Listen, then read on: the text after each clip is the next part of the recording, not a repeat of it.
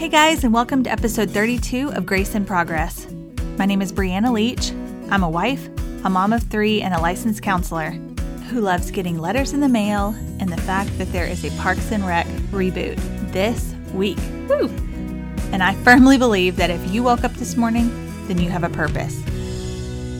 If you've listened before, then you know that we're here to create a safe space to learn more about yourself and take small steps to become the person you were created to be, all the while giving yourself grace along the way.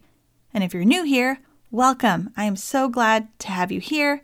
Look forward to spending our time together and hope you can walk away with something to apply to your week ahead.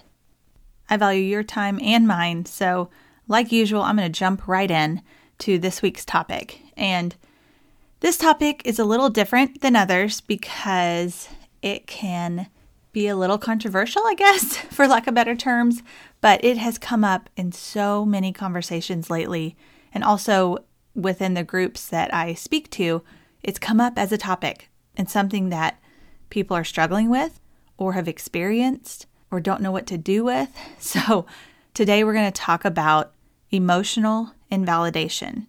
And more specifically, we're going to talk about what I call spiritual dismissal.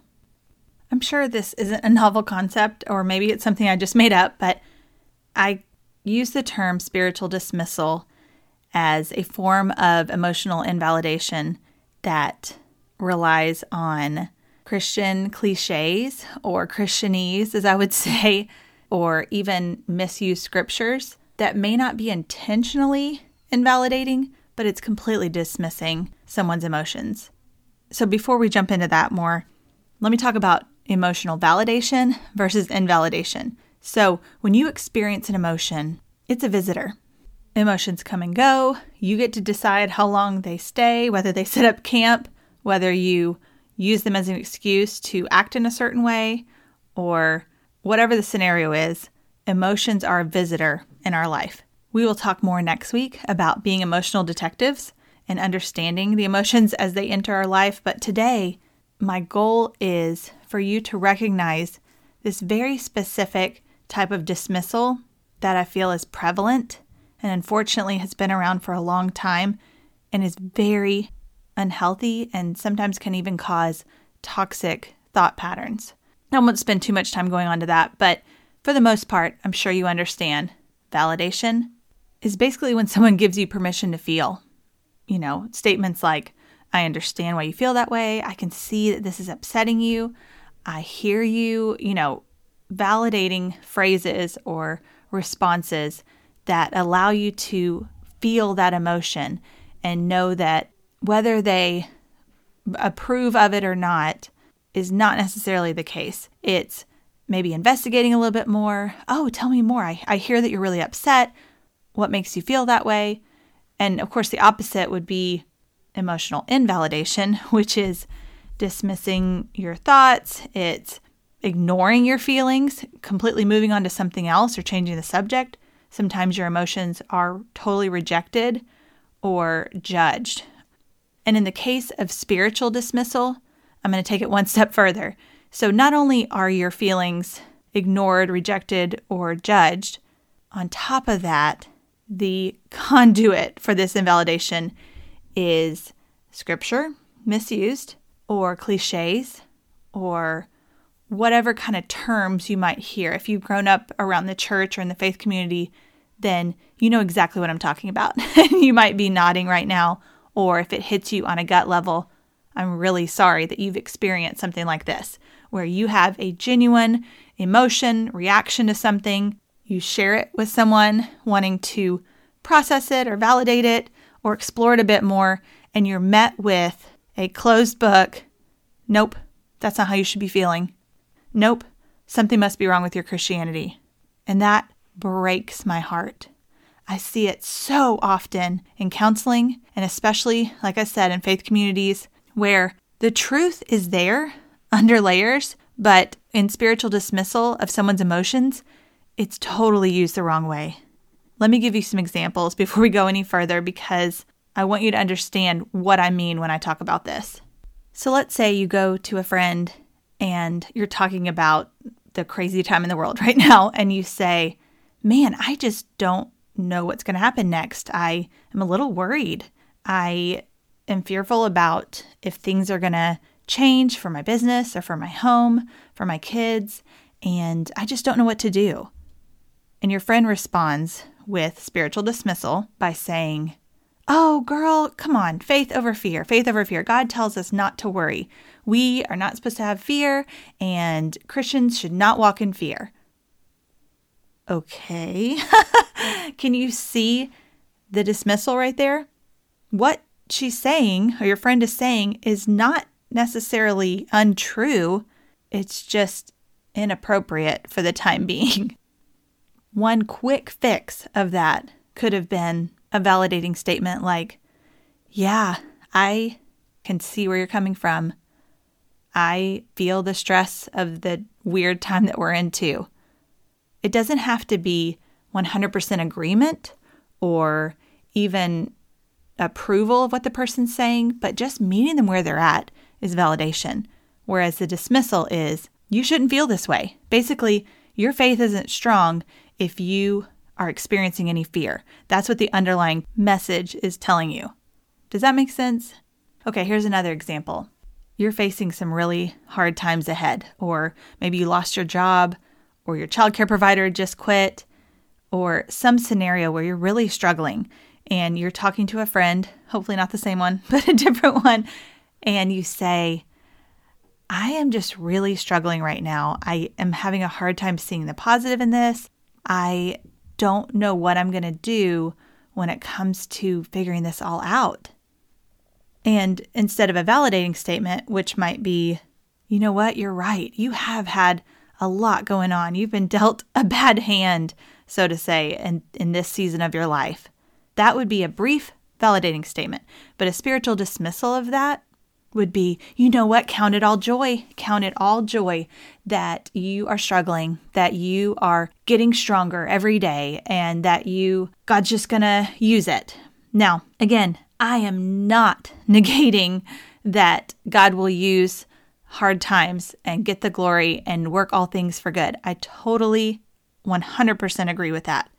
But in the moment of talking with a friend, or maybe you're on the receiving end of that kind of invalidation, of dismissing what you're feeling, ignoring the fact that you're just kind of laying your heart out there, wanting to bear one another's burdens, to brush it off that quickly and just say, "Yep, struggles are good. You should be totally aware of this, that your struggles produce character. You should know this already."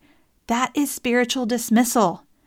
I'm going to call it like I see it. It is so frustrating to see scripture or biblical truths used in the wrong way, and it only causes worse thought processes and believing lies that I'm always going to feel this way, or what I'm feeling is not valid, or as a Christian, I'm not allowed to have down days. That is untrue. And here's one more example. You tell a friend, "I'm angry. I'm angry at this person. They have done me wrong. I'm not sure if I can forgive them, and I need to talk to somebody about this." The spiritual dismissal response would be, "You know what? Ask God to take away your anger. God forgave you. You should turn the other cheek and forgive that person." I mean, that quick. Just saying, "Nope, let's not acknowledge those feelings. Let's move on. Let's ignore them and focus on what you should be doing in the example that's set for you in Jesus, who is a perfect person." So again, what they're saying is not untrue, but in that moment, goodness gracious, just be with the person where they're at. Just say, "Yeah, what they did was wrong. I can see why you're angry. I would be angry too. Let's figure out how you can move forward with this in a healthy way," instead of just slapping some misused verse or Christianese to get it off your plate. And that's the final part of this. When you hear spiritual dismissal, hopefully it's not coming out of your mouth, but if it is, that's okay. We've all done it. I've done it. It's been done to me. I think just the awareness that I have of it now, it's easier to catch it faster.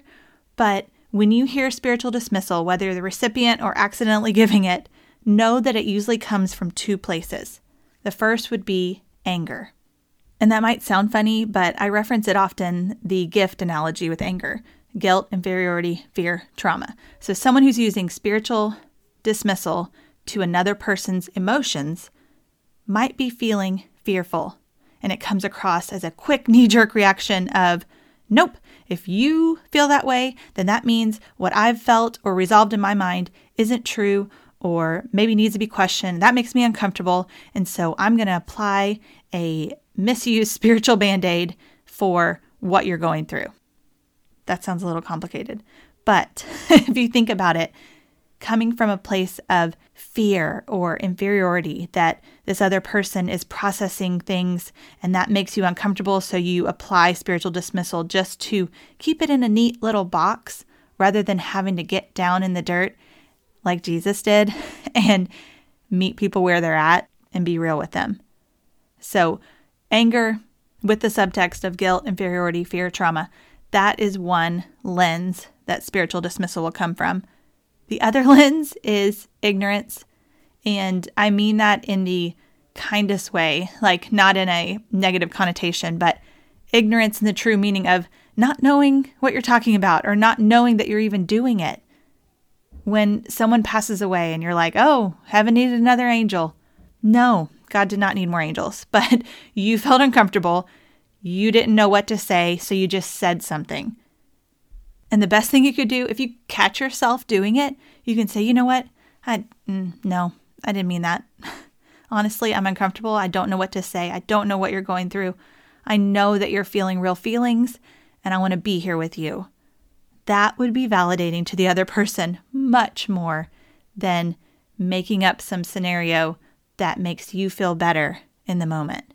So spiritual dismissal is a reality. It happens every day. I've had it happen to me multiple times. I'm sure you have too if you're hearing this and nodding along and getting that feeling. You might be even picturing who keeps doing it to you. Or you can pull it up in your text thread or email history. But recognizing it is key to taking a breath, setting it on a shelf. Thank you for your input. And then you can work on self-validating, which we will talk about more in next week's episode.